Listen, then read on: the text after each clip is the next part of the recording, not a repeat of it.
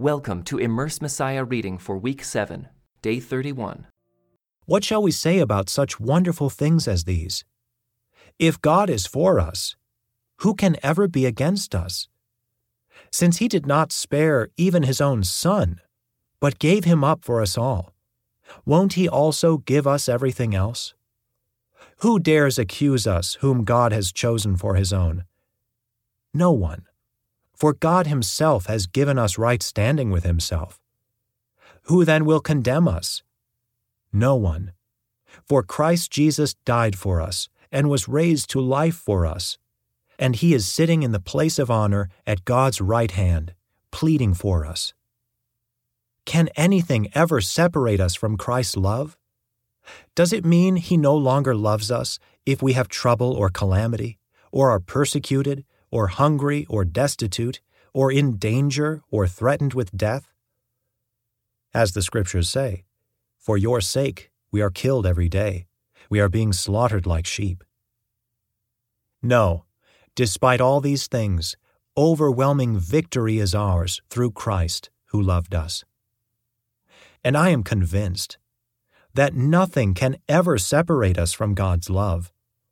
Neither death nor life, neither angels nor demons, neither our fears for today nor our worries about tomorrow.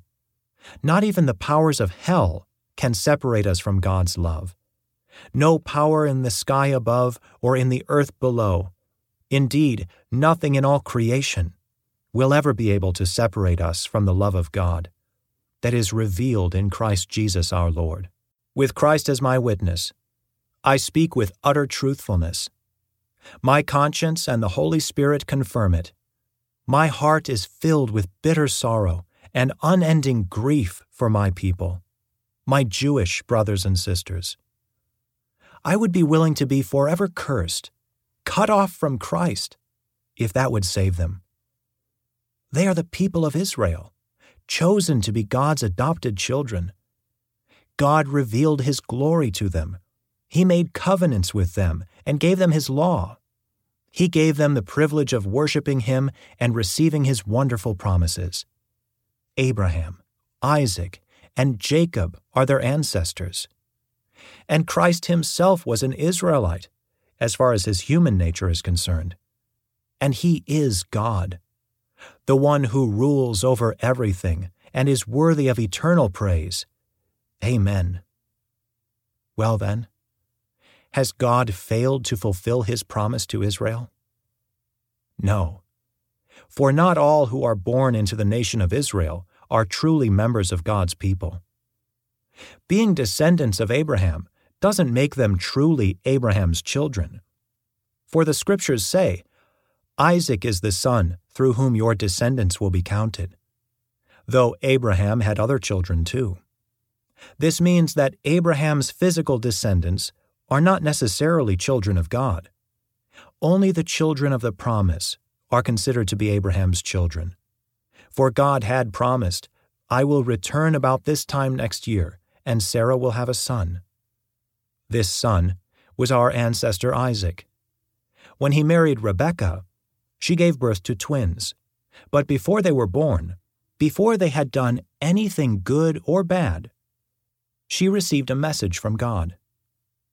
This message shows that God chooses people according to his own purposes. He calls people, but not according to their good or bad works.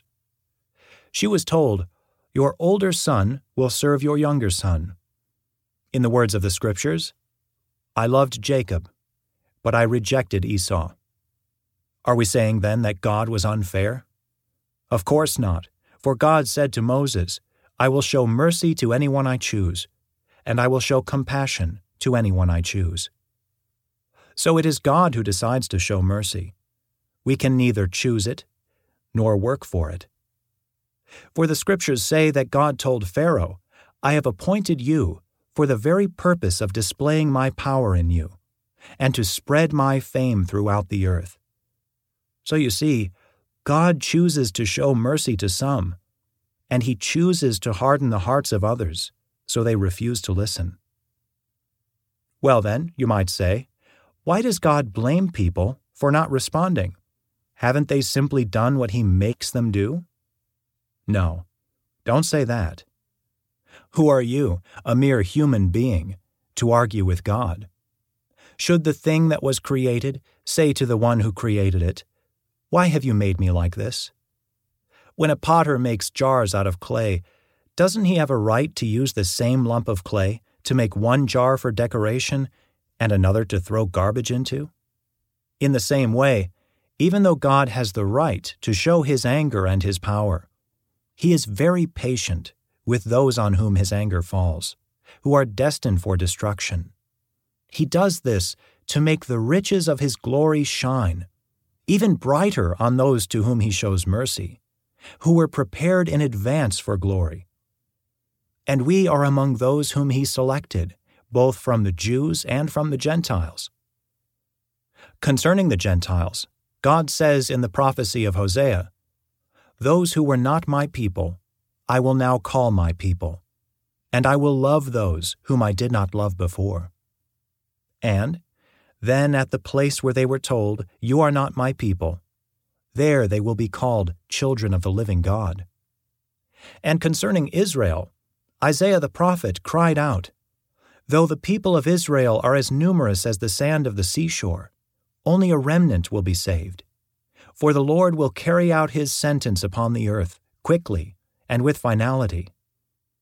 And Isaiah said the same thing in another place. "If the Lord of heaven's armies had not spared a few of our children, we would have been wiped out like Sodom, destroyed like Gomorrah." What does all this mean? Even though the Gentiles were not trying to follow God's standards, they were made right with God. And it was by faith that this took place. But the people of Israel, who tried so hard to get right with God by keeping the law, never succeeded. Why not? Because they were trying to get right with God by keeping the law instead of by trusting in him. They stumbled over the great rock in their path. God warned them of this in the Scriptures when he said, "I am placing a stone in Jerusalem that makes people stumble, a rock that makes them fall. But anyone who trusts in him will never be disgraced."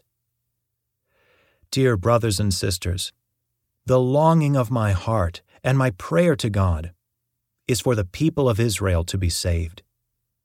I know what enthusiasm they have for God, but it is misdirected zeal, for they don't understand God's way of making people right with himself. Refusing to accept God's way, they cling to their own way of getting right with God by trying to keep the law. For Christ has already accomplished the purpose for which the law was given. As a result, all who believe in him are made right with God. For Moses writes that the law's way of making a person right with God requires obedience to all of its commands.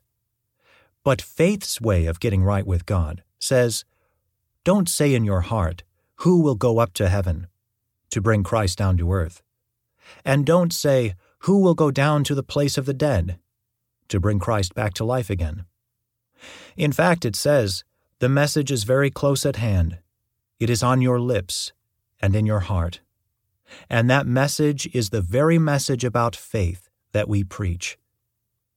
If you openly declare that Jesus is Lord and believe in your heart that God raised him from the dead, you will be saved. For it is by believing in your heart that you are made right with God, and it is by openly declaring your faith that you are saved. As the Scriptures tell us, anyone who trusts in him will never be disgraced. Jew and Gentile are the same in this respect. They have the same Lord who gives generously to all who call on him. For everyone who calls on the name of the Lord will be saved. But how can they call on him to save them unless they believe in him? And how can they believe in him if they have never heard about him? And how can they hear about him unless someone tells them? And how will anyone go and tell them without being sent? That is why the Scriptures say, "How beautiful are the feet of messengers who bring good news." But not everyone welcomes the good news. For Isaiah the prophet said, "Lord, who has believed our message?" So faith comes from hearing, that is, hearing the good news about Christ. But I ask, have the people of Israel actually heard the message? Yes, they have. The message has gone throughout the earth, and the words to all the world. But I ask, did the people of Israel really understand? Yes, they did. For even in the time of Moses, God said, "I will rouse your jealousy through people who are not even a nation. I will provoke your anger through the foolish Gentiles." And later, Isaiah spoke boldly for God, saying, "I was found by people who were not looking for me. I showed myself to those who were not asking for me." But regarding Israel, God said, "All day long I opened my arms to them, but they were disobedient and rebellious." I ask then, has God rejected his own people, the nation of Israel? Of course not. I myself am an Israelite, a descendant of Abraham, and a member of the tribe of Benjamin. No, God has not rejected his own people, whom he chose from the very beginning. Do you realize what the scriptures say about this? Elijah the prophet complained to God about the people of Israel and said, "Lord, they have killed your prophets and torn down your altars. I am the only one left. And now they are trying to kill me too." And you remember God's reply? He said, "No, I have 7,000 others who have never bowed down to Baal." It is the same today, for a few of the people of Israel have remained faithful because of God's grace, his undeserved kindness in choosing them. And since it is through God's kindness, then it is not by their good works. For in that case, God's grace would not be what it really is, free and undeserved. So this is the situation. Most of the people of Israel have not found the favor of God they are looking for so earnestly. A few have, the ones God has chosen. But the hearts of the rest were hardened. As the scriptures say, God has put them into a deep sleep. To this day he has shut their eyes so they do not see, and closed their ears so they do not hear. Likewise, David said, "Let their bountiful table become a snare, a trap that makes them think all is well. Let their blessings cause them to stumble, and let them get what they deserve. Let their eyes go blind so they cannot see, and let their backs be bent forever." Did God's people stumble and fall beyond recovery? Of course not. They were disobedient, so God made salvation available to the Gentiles. But he wanted his own people to become jealous and claim it for themselves. Now, if the Gentiles were enriched because the people of Israel turned down God's offer of salvation, think how much greater a blessing the world will share when they finally accept it. I am saying all this, especially for you Gentiles. God has appointed me as the apostle to the Gentiles. I stress this, for I want somehow to make the people of Israel jealous of what you Gentiles have, so I might save some of them. For since their rejection meant that God offered salvation to the rest of the world, their acceptance will be even more wonderful. It will be life for those who were dead. And since Abraham and the other patriarchs were holy, their descendants will also be holy. Just as the entire batch of dough is holy because the portion given as an offering is holy. For if the roots of the tree are holy, the branches will be too. But some of these branches from Abraham's tree, some of the people of Israel, have been broken off. And you Gentiles, who were branches from a wild olive tree, have been grafted in.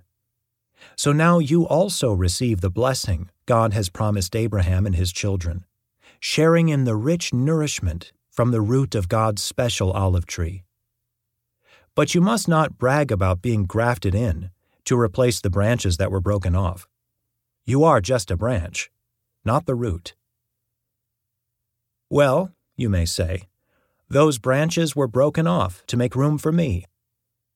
Yes, But remember, those branches were broken off because they didn't believe in Christ, and you are there because you do believe. So don't think highly of yourself, but fear what could happen. For if God did not spare the original branches, He won't spare you either. Notice how God is both kind and severe. He is severe toward those who disobeyed, but kind to you if you continue to trust in His kindness. But if you stop trusting, you also will be cut off. And if the people of Israel turn from their unbelief, they will be grafted in again. For God has the power to graft them back into the tree.